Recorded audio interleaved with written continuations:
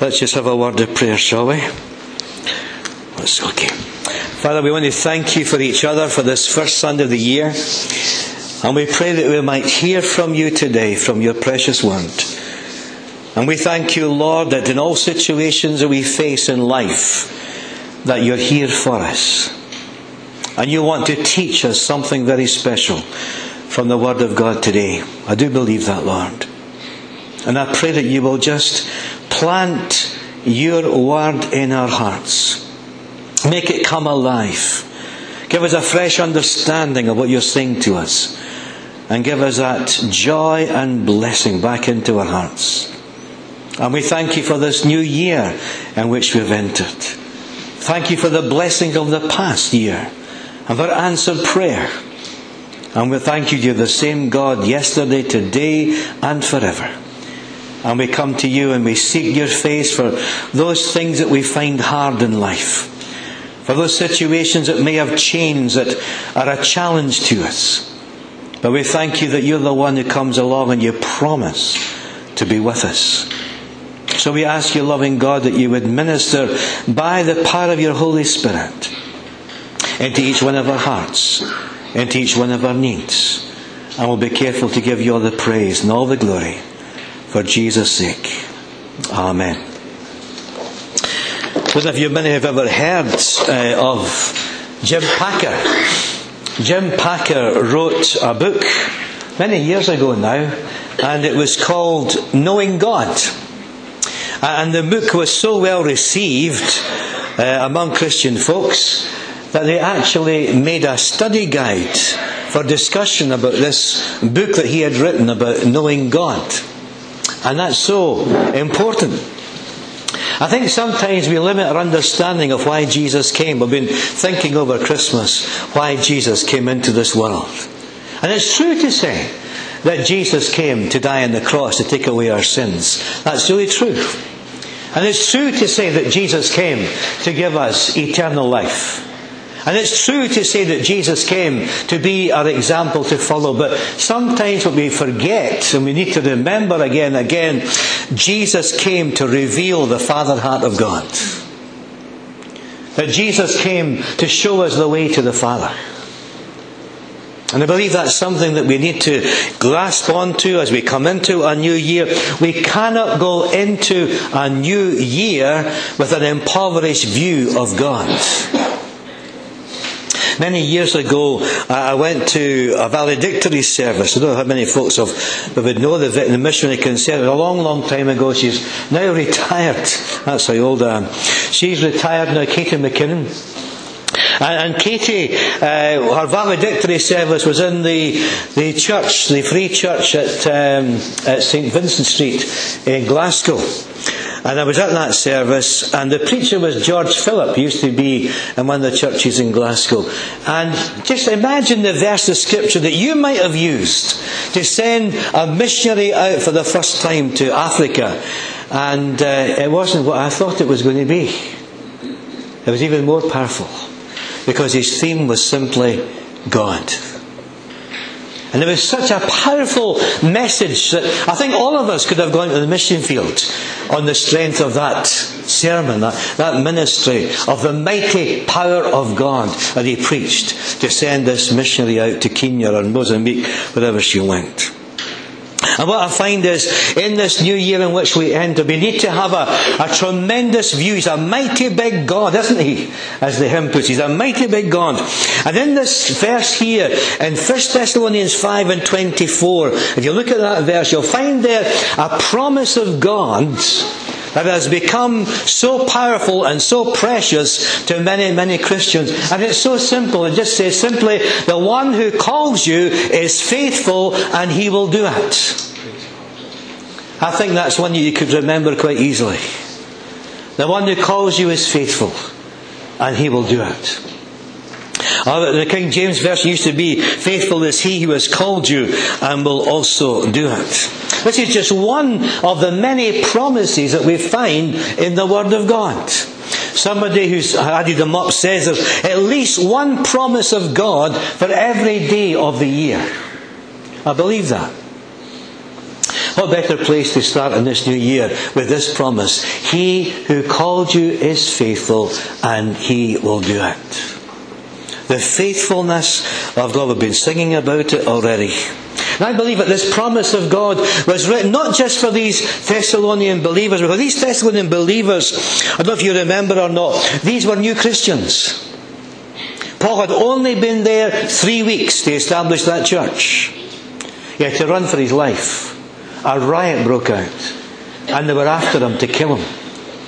So if you run away from this church situation in Thessalonica, an important Greek area, and what we find is what happened was he was concerned, he was anxious about, are they progressing in their faith? And so he sends Timothy to ask Timothy, tell us how they're getting on in their faith. And Timothy comes back and says, Paul, they're doing really well. They're going on in their faith. Don't have to worry or be over anxious about these believers. They're doing really well. And Paul writes to them and says, let me give you this parting shot. I want to tell you that the one who calls you is faithful, and He's going to do it. And that was the kind of message that he ends with in this first letter to the Corinthians. He wants to give them this wonderful assurance here. He's a faithful God. And yet we can't presume on the grace of God and His faithfulness. In other words, we can't go and live as we like and think, well, God's faithful, God's full of grace, I can live as I like. And that's why Paul says in Romans chapter 6, shall we continue in sin that grace may abound? By no means. God forbid. How shall we who are dead to sin live any longer in it? We can't presume upon God's grace or presume upon God's faithfulness just to go and live as we like. That grace is not cheap grace. It came at a cost. The cost of the sacrifice of Jesus on the cross. And that grace is there. That faithfulness is there. When we come in repentance before God and seek His face. I don't know how you got on with Christmas and New Year. We were in this place last night and the noise was terrible. It was my grandson got a disco thing for his Christmas. And the volume was up a wee bit, you know. But we're still alive at the end of the day. I don't know how you go on at Christmas and New Year. For some people, it was the first Christmas and the first New Year as a born-again believer. And that's not easy at times. How do you celebrate Christmas as a born-again believer? How do you celebrate the New Year as a born-again believer? And sometimes we feel, well, maybe I messed up a wee bit. Maybe I blew it. Maybe I got a lack of patience with the family or something. Oh, I wasn't in a good mood last night. I wasn't in the best frame of mind. I should have stayed at home last night. But never mind. I was here for this 40th birthday celebration. And sometimes we feel, I've just not been in the best frame of mind. I'm supposed to be a believer and I've got all these terrible thoughts in my mind at the end of the day. But God He's faithful. That's the wonderful thing about Him. He's a faithful God. And when we come to it in repentance, we find that He's there for each one of us. Now let's begin to think round about this promise of God that we find here. Here's my first point for today. Where there is a God, there's a call. Where there is a God, there's a call. And we're not talking about any God. We're talking about the God of Abraham, Isaac and Jacob. We're talking about the God and Father of our Lord Jesus Christ. Where there is that kind of God, He calls. He communicates. He speaks into your life and into mine. That's the kind of God that we've come to know through the Lord Jesus Christ. Where there is a God like that, He continually calls. In fact, the Greek verb there in that verse is, He continually calls. He keeps on calling. And perhaps in our darkest moments last year, we were going to say, is there anybody there? Is there anybody in the universe? I'm going through such a rough and difficult time. Is there anybody there? One thinker said this, at the very point where we can see and hear nothing from God, at the very point where we say we can see and hear nothing from God, God deposits a mountain on our lap. He puts a mountain on our lap. A mountain of revelation in his nature, in history, in the church, and supremely in Jesus Christ. When we think God is not around, he's not speaking, he can put a mountain of revelation right on their lap and say, look at history. Look at nature around you. Look at the Church of Jesus Christ still going on after all these decades, all these thousands of years. And just look at my son. When we think there's nobody there, God puts a mountain on their lap. Isn't it interesting, the first question in the Bible doesn't come from Adam, it comes from God. He says to Adam, where are you? Now God was not saying that because he didn't know where Adam was. He was saying that to bring Adam out of his hiding. Because Adam was hiding. He had sinned against God. He was full of guilt and remorse and full of sin. And he was hiding because of the shame in his heart and the shame in his life. And God, he takes the initiative. And God said, where are you, Adam? Where are you at this moment? It wasn't Adam that says, where are you, God? But God says to Adam, where are you? Because God's on the trail. God's calling out for us. He's looking out for us. He's calling out for us. And that's so important. But what kind of call is this? I'm not into hens. But Andy and Heather, they've had a couple of hens for a while. They just rang the neck of the last one there. Recently they're finished with hens. But I was up there at near Pitlochry, and I was sitting there at a table having coffee, and these hens, you can't get rid of the things. And he actually jumped up in my lap as I was trying to have coffee and a cup of tea. They're terrible, these hens, you know. But anyway, John Bunyan says that hens have two calls. They have an hourly call, but they also have a call to their young, to their chicks. It's a special call. And John Bunyan, who wrote Pilgrim's Progress, was trying to say to us, you know, that's the special call that God has for us. He's actually saying, I do love you. You're just near to my Father's heart, and I'm really calling out for you. There's a special call that God brings. There's the general call that God gives to us in nature itself. But there's that special call in salvation that's so important. Timothy Dudley Smith, he was a bishop, maybe he still is a bishop, and he wrote a number of hymns that we like. And he says this, that God is most real, try and listen to this, God is most real when he ceases to be an object of request or inquiry and becomes somebody who beckons us. God is most real when he ceases to be an object of inquiry, people asking about him, and he becomes most real when you realize he's really calling. He's beckoning on your life and mine. And that's just so powerful and helpful. I remember our Rosalind, she was going through a difficult time many years ago, and she felt she wanted to go to Brazil for 6 months to be with a missionary couple. And she had to go to Amsterdam and fly from Amsterdam to Rio. But when she got to Amsterdam, because she wasn't used to being out of the country, she forgot to put her clock, is it an hour forward in Amsterdam?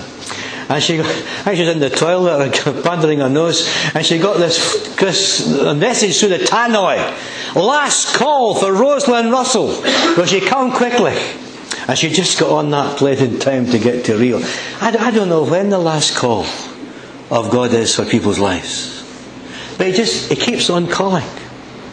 And there'll be a day when it is the last call for somebody's heart and life. They don't even perhaps know when it's going to be, but there'll be a day when the Spirit shall no longer strive with that person. But until that time, God keeps on calling us to salvation, calling us to different areas of ministry and life. And what we want to say here is, what's the call of God in your life?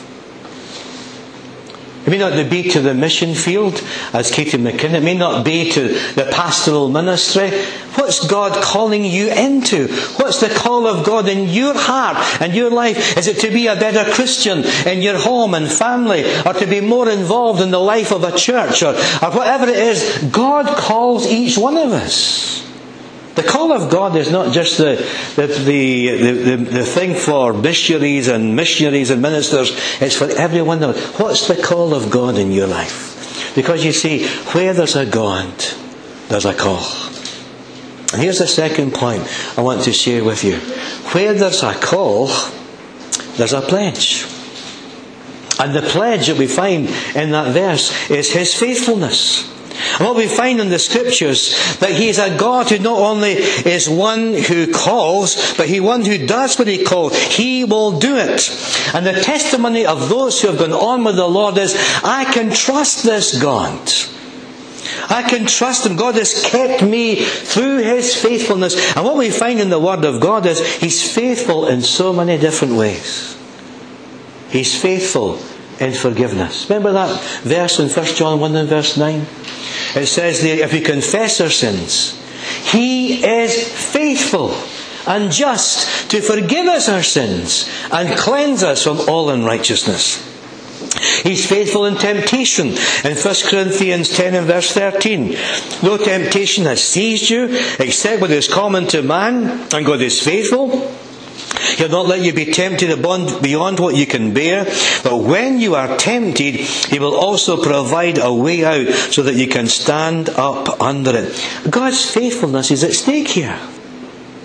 His faithfulness in His forgiveness. God is faithful and just, and He'll forgive us our sin. He's faithful in temptation, and no temptation will come upon us that we can't bear, because God is faithful to provide a way for us to be able to stand up under it. And that's the picture we get in the Bible. A faithful God. He was faithful to Abraham as he set out with his family, not knowing where he was going. He was faithful to Moses. He was giving Moses that encouragement. Not only was he faithful at the burning bush where he got that call from God, but God was faithful to Moses all the way through. And so we find God saying to Moses, now go and I will help you speak and will teach you what to say. He was faithful to Joshua. As I was with Moses, so I will be with you. He was faithful to Jeremiah. Do you remember the call of Jeremiah? It says this in the Word of God, in Jeremiah chapter 1. The word of the Lord came to me saying, before I formed you in the womb, I knew you. Before you were born, I set you apart. I appointed you as a prophet to the nations. Ah, sovereign Lord, I said, I do not know how to speak. I'm only a child. But the Lord said to me, do not say I'm only a child. You must go to everyone I send you to and say whatever I command you. Do not be afraid of them, for I am with you and will rescue you, declares the Lord. And then the Lord reached out His hand and He touched my mouth and He said to me, now I have put these words into your mouth. Then the word of the Lord came to me. What do you see, Jeremiah? I see the branch of an almond tree, I replied. And the Lord said to me, you have seen correctly, for I am watching to see that my word is fulfilled. See, God's not sends you a call and leaves you to get on with it. I'm watching you to see that my word is fulfilled. He covenants His faithfulness. He's a covenanting God. And a covenant is a special relationship that people get into. We often talk about that for marriage. A covenanting relationship in marriage. And it's that kind of covenanting thing with God as well. A God of faithfulness who covenants to be with us not only at the moment of being called, but every step of fulfilling that call of God upon your life and mine. That's the kind of God we have. A covenanting God who stays with us. Who stays with it. Where there's a God, there's a call. Where there's a call, there's a pledge. And here's the final point. Where there's a pledge, there's a power. He says, I will do it. I'll do it. When the faithfulness of God's call comes upon our lives, He will equip us. Salvation, you see, is really two gifts. There's the gift of forgiveness and eternal life, but there's also the gift of God, the Holy Spirit. The Spirit of God given at Pentecost. That Spirit of power and of blessing and anointing that comes upon our lives. And God is really saying, I can do it for you. What is it that you have started? And you're wondering, will I ever finish it? Whatever is going on in your life that says, can I keep going like this? Can I keep going in the Christian faith? Can I live that holy life? And God is saying, I'm the God who's faithful. And I want to tell you, I can do it. And you see, the emphasis there is on God. He will do it. Maybe I can't do it from my own strength, but He will do it. This is the tremendous assurance that we have in the Word of God. God does not call us just to win the first round of the conflict with the enemy. He calls us to win every subsequent round of the enemy as he comes and seeks to attack our Christian experience. He comes to give us that continual victory in Christ as we yield our members to righteousness. He will do it.